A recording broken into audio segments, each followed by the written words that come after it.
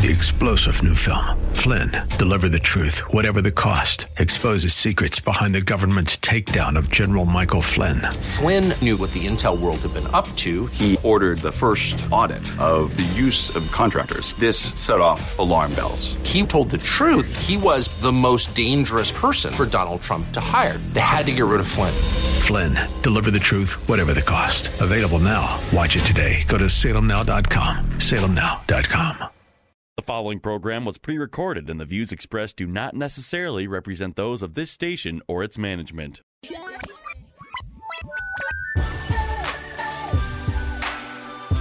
Perspective, teaching, conversation. This is Isaiah 61. Over the next half hour, you'll hear why the Lord provided those verses and how they can be used in witnessing, in the church, and in daily life as God's children. Now, here's your host of Isaiah 61, from Spirit of the Lord Church in North Minneapolis, Pastor Joe Sutton. Hey, good afternoon, everyone. This is Pastor Joe Sutton. Excuse my voice. I hope it pops free in a little while. Tried to swallow a pill and I got stuck, and I guess it just left a little rust spot on my throat. But glad to be back with you. I have my son in the studio with me today, and it's been good. The surgery went well, as they said. I haven't really had that much pain. They told me I was going to have a lot of pain, worse than childbirth, but I haven't had any pain that required me to grab a pain pill or anything like that. So sometimes I just have to lay still for a little while, but it's good getting around. I was living with one arm for over 2 years, and so even though I have one now, it's the hope I have that it's going to be all right in about 3 more months. So I want to talk to you today about purpose, and looking at the purpose of a family and what a family is involved in. I'm real big on family and roots and things like that, and my dad's side of the family was always a little gray to me, because my dad's side of the family was more spiritual, and since my dad ran out and opened up nightclubs, he didn't hang around the quote unquote saved side of the family, which means I didn't get a chance to hang around him. So, but I always do this purpose class thing in class at church once a year. And part of the journey is for people to look at their family tree and to see what gifts and promises and curses flow through your family tree. And the amazing thing to me is when I do this, especially when I do this with the young kids at 3 Deep or the teenagers in the college prep class, they're trying to figure out what they're going, what are they called to become, is that most kids know their mom's side of the family, but have a hard time with the dad's side. I mean, it used to be real rare, but now it's more and more important that most people don't even know who their dad is, to put it down there. Because for whatever happened between mom and dad at the time of pregnancy, mom disassociated herself with dad and just decided, we'll raise this kid on our own. And it really negates a whole half of who you are and the promises and things that are there. And so I have my son here who's he's a Sutton. He's a third. I'm a second. My grandfather, Joseph Samuel Sutton, is the one we all get named after. And it's a lot of Joseph Suttons in my family because my grandfather was a person a lot of people don't name the name after. I always wonder where the Samuel came from until my cousin sent me some more history on my family. And so my grandfather carries his grandfather's name as his middle name, which was Samuel, and he carries that. So my thing is talking about, and when you look back and you see what motivates you or what runs in a family line, and that gets kind of particular. I know my son is here, and he represents a group of people that doesn't really look back in the past that often. What caused me to start looking back in the past was the older guys I used to hang out with and work for. And they would sit there and predict things. And I was like, how do you predict things? They say, when you live long enough, you'll see it, and it goes there. And so I'm starting to see it as I just turned 60 years old, you know, I start to see some things popping up in kids and grandkids that their kids don't even know nothing about because they don't even know who their grandfather was. You know, I happen to know him, and it's an amazing thing. So now I'm gonna bring my son in, who's been hosting the show since I've been gone, and just want to ask him a couple of questions. When you read this article on some more information on your dad's side of the family, what were some of the thoughts and feelings that came through your mind? Well, I had just read it right before coming in, so it's a little fresh on my mind. But it was interesting to see that someone who kind of impacted culture in a slighter way, or even was a part of that, I guess you could say, revolutionary time period, and what he went through and what the journey that he went through is kind of eye-opening, because it's one thing to read something about someone and then but you don't really have a relation to them. You just read about them and that's it. But when you read about somebody who has the same last name as you and that's where you come from, it's kind of like an interesting fact. Like, wow, that's pretty cool how, you know, that journey, even though it was kind of a rough one, it was kind of cool to see like that's where we come, like that's where I come from. And just looking at that and reading that, I had to do a quick read, and just seeing that was like, I can't imagine what that would be like especially the part where he like fled to Mexico, like out of fear, and it's like, and went and worked in a silver mine. Yeah, and I just can't imagine what that would be like going from, I think it was Richmond, Virginia. Yeah, all the way to Mexico, because your father was like, yo, you should probably leave because they're gonna kill you. Gonna try to kill you. Yeah.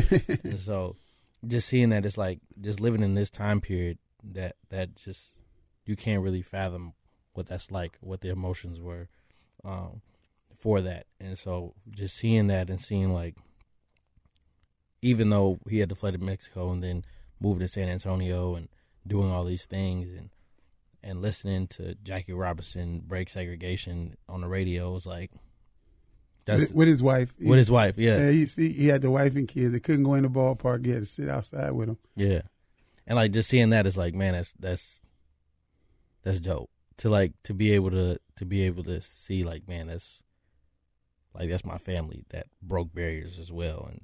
And so, yeah. I always wondered how we ended up in San Antonio, since most of our family is in Alabama and Mississippi, really along the I-20 corridor, from Alabama to Jackson to Shreveport.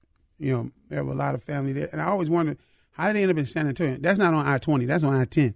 Mm-hmm. You know what I mean? And so to read the article that this one brother had to run there, the other brother went to Alabama. Mm-hmm. But then the Ku Klux Klan ran him out of Alabama. And he ended up in Mississippi. Mm-hmm. And then that's how my who me and you named after, that's how he ended up in Mississippi. He was born in Alabama, but had to run in the middle of the night to Mississippi. They owned land there and everything. And the Ku Klux Klan came at the night and burned them out and made them get out of there and took over their land. And so, you know, when you look at that, during post-slavery times, everybody else got free land and help with a business when they came over here to this country. But when the African American was released from slavery, he got nothing. He just wandered around. And some made it. I mean, they had nice owners. Like on my mom's side of the family, the Owen side, the plantation owner left the plantation to my great-great-grandfather. He left it to him. But he got ran out of Alabama in the middle of the night, too, because people were jealous that this black man owned, you know, this land and had this business. So he had to run out. So they both get chased out of Alabama, and their descendants end up getting married, and they produce us, you know. And I just wonder that, like, man, can I go back in the deed records and find out the people who took my land and go down there and say, give it up, buddy. Yeah. Just give it up. But the thing about it is, it's not so much as the land, it's the character and the history that's passed on. And what I try to get people to see, even if your family is not the ideal family, because we know some families that are not the ideal family to draw from the DNA pool. Mm-hmm. Then the good thing about being a believer is that we now draw upon the DNA pool of Jehovah. Mm-hmm. Because he becomes our father. He's our father. And so all the blessings that come with him, and there's always blessings, are now ours. Because he's our father. He's our Abba, our source. He's who we draw from. And some families can't draw from their family past and history. Because it's just scandalous. Mm-hmm. It's just scandalous. But the thing I like about our family is that, one, Christ was always the center point. Two, helping people and serving people was always there. I even look at you, wanting to run around and be an entertainer. But we have so many musicians, singers in our family, and to see that Percy, even bought the Apollo mm-hmm. and owned the Apollo Theater, where entertainment flourished for years. And I see you getting into the world of entertainment. But the thing I like about what you do is you still try to serve. You try to keep it clean mm-hmm. and encourage people in God's word, and that's a good thing. But it's something that's a family value. It's something that you don't mind seeing your seed replicate. You don't want them to be like this one family I'm dealing with where you're looking at 4 generations of going to prison. Mm-hmm. That's not the thing you want to draw from. You want to go from another DNA pool. I didn't know about my mom and dad's side of the family. All I knew was my mom and dad. And they chose to run away from church and to do the nightclub life thing. And so when I got saved, I just was like, I'm just drawing from Christ. I'm out of here. Mm-hmm. But the more and more as God impressed upon me that the blessings are carried for 1,000 generations, I said, well, what other blessings I got out there? And I just started looking. And it was amazing to me that what one backslider can do to a family tree. Yeah. Can do to a family tree. This is Pastor Joe Sutton, and this is Isaiah 61, the radio ministry of Spirit of the Lord Church that you're listening to. And I'm talking about family. Looking at what is our family known for? What are we there? What can we pull upon? What are we proud of? So Joseph, when you think about your family, what are some of the good characteristics of your family? And I'm talking about both sides of the family for you, because it equates to even more. You got grandma, grandpa on each side looking at them, and you've been exposed to everyone. What stands out the most? Let's start with the one we know the least about, and that's your grandfather Ray. His family in Louisiana that went down there and hung out with. Mm-hmm. When you went down there, what are some of the things you just noticed about them as a family? That was a long time ago, but yeah, definitely the they fellowship. Had a trampoline. Yeah, that was a big part, but definitely like the fellowship aspect was there. I'm just trying to draw off quick memories because I was like a young teenager. That's why you didn't go back with us the other times. Nah, because you was doing football. That's yeah, right. You was always doing football. Yeah, so football. I mean the fellowship I can always remember was a big part, and the laughter, of course. But those are like 2 things that I remember briefly of that. What about your mom's side of the family?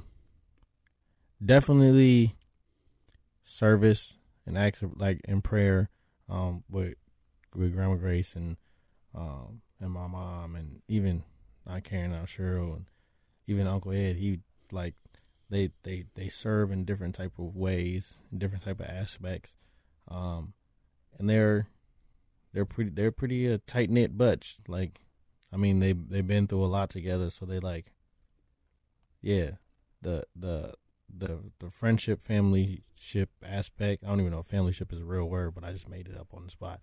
But yeah, and just the acts of service and prayer that I see with those guys, for sure.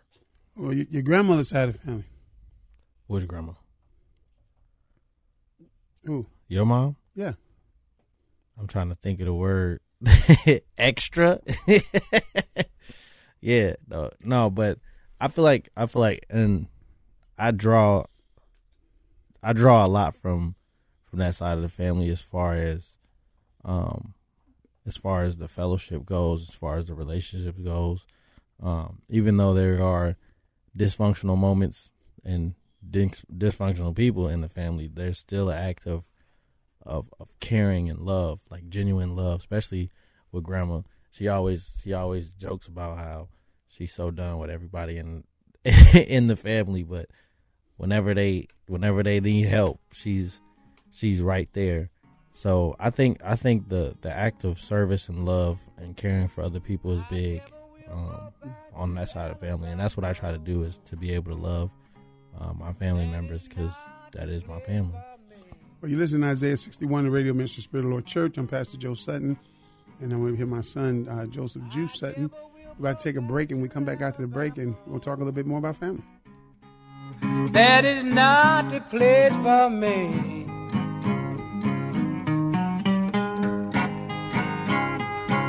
You know they killed my sister and my brother, and the whole world let them peoples go down there free. Spirit of the Lord Church is a multi-ethnic, multi-generational church impacting North Minneapolis and the greater Twin Cities, emphasizing the 4 pillars of godly thinking, training up godly children, godly marriages, and outreach to the community. Spirit of the Lord has quickly become a staple to some of the people who need God the most. As they focus on Jesus Christ, grace and truth bind them together to become God's best. Join them for service every Sunday morning at 10:30 at 1001 Penn Avenue North in Minneapolis. Spirit of the Lord Church, a proud sponsor of Isaiah 61. We're in a very important business. To quote Dr. J. Vernon McGee, our business is to get the Word of God out so that He will have something to work with in the hearts of men and women of every language. This is Steve Schwetz for Through the Bible Radio, inviting you to join us for Dr. McGee's studies through the Word of God. And you'll learn about our ministry around the world in over 100 languages and dialects. Listen to Through the Bible with J. Vernon McGee, weekday mornings at 6 on AM 980, The Mission.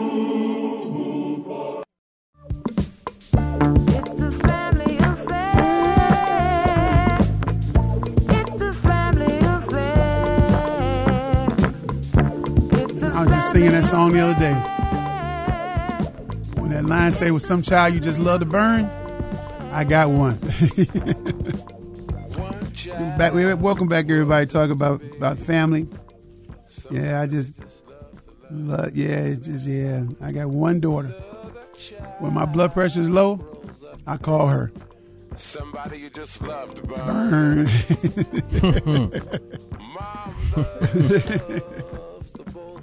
Yeah, Sly was being prophetic in the 60s.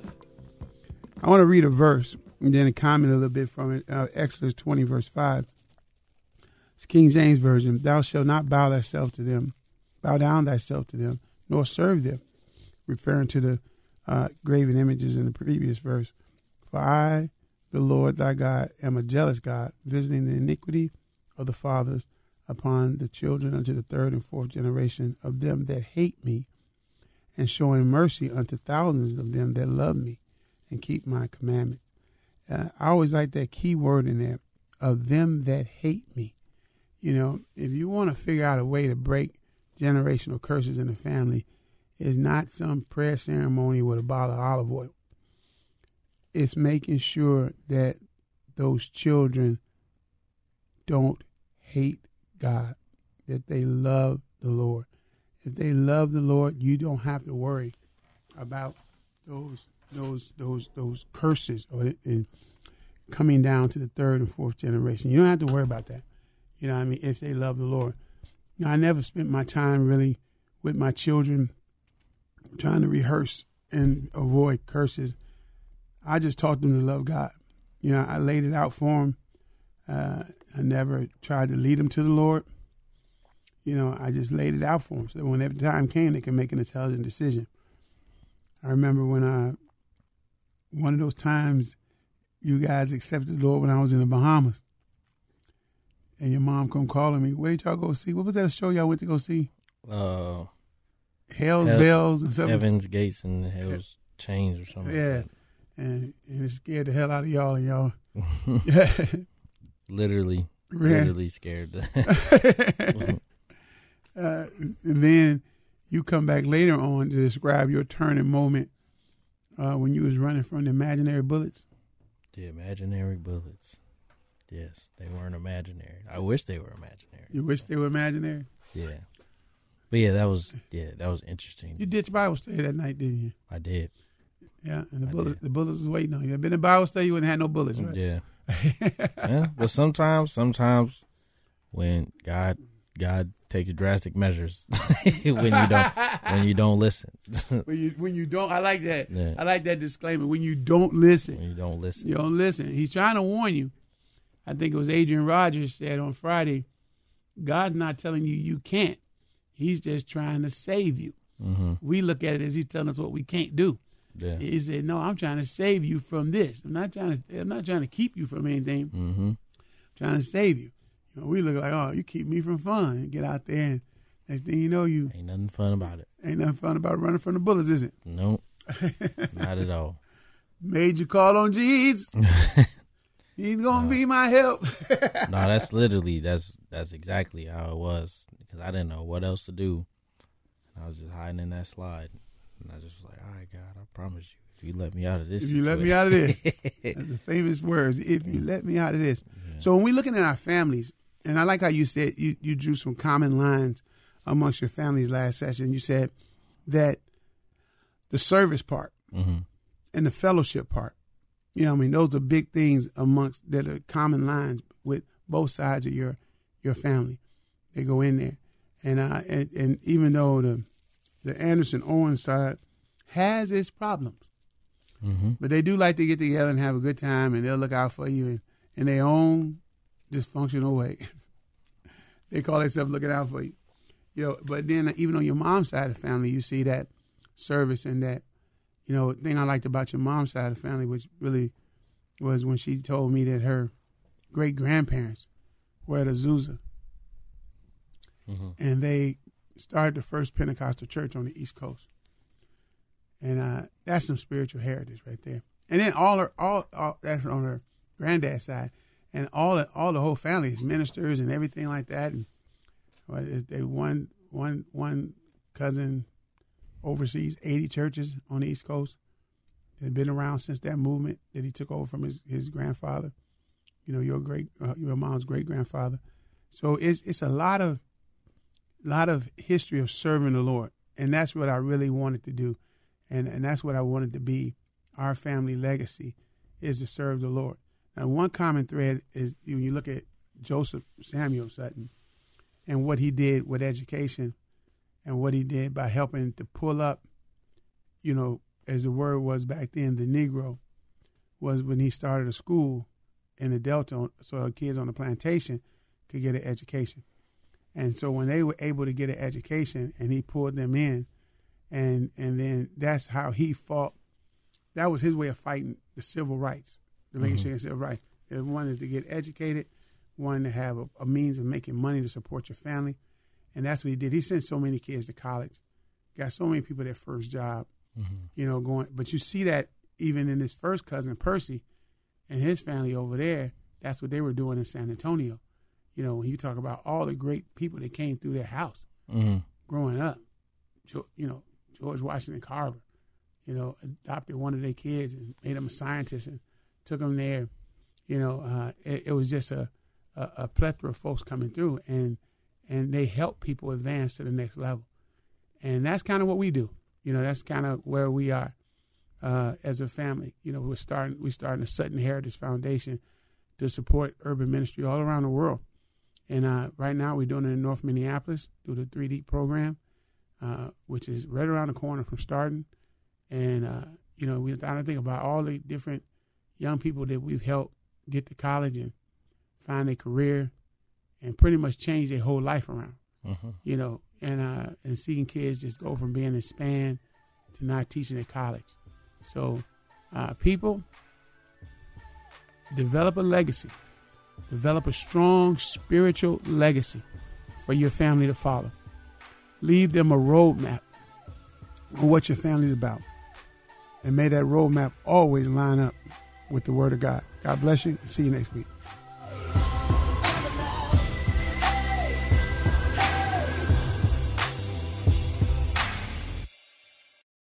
3-star General Michael J. Flynn, head of the Pentagon Intelligence Agency, knew all the government's dirty secrets. He was one of the most respected generals in the military. Flynn knew what the intel world had been up to. He understood its funding. He ordered the first audit of the use of contractors. This set off alarm bells.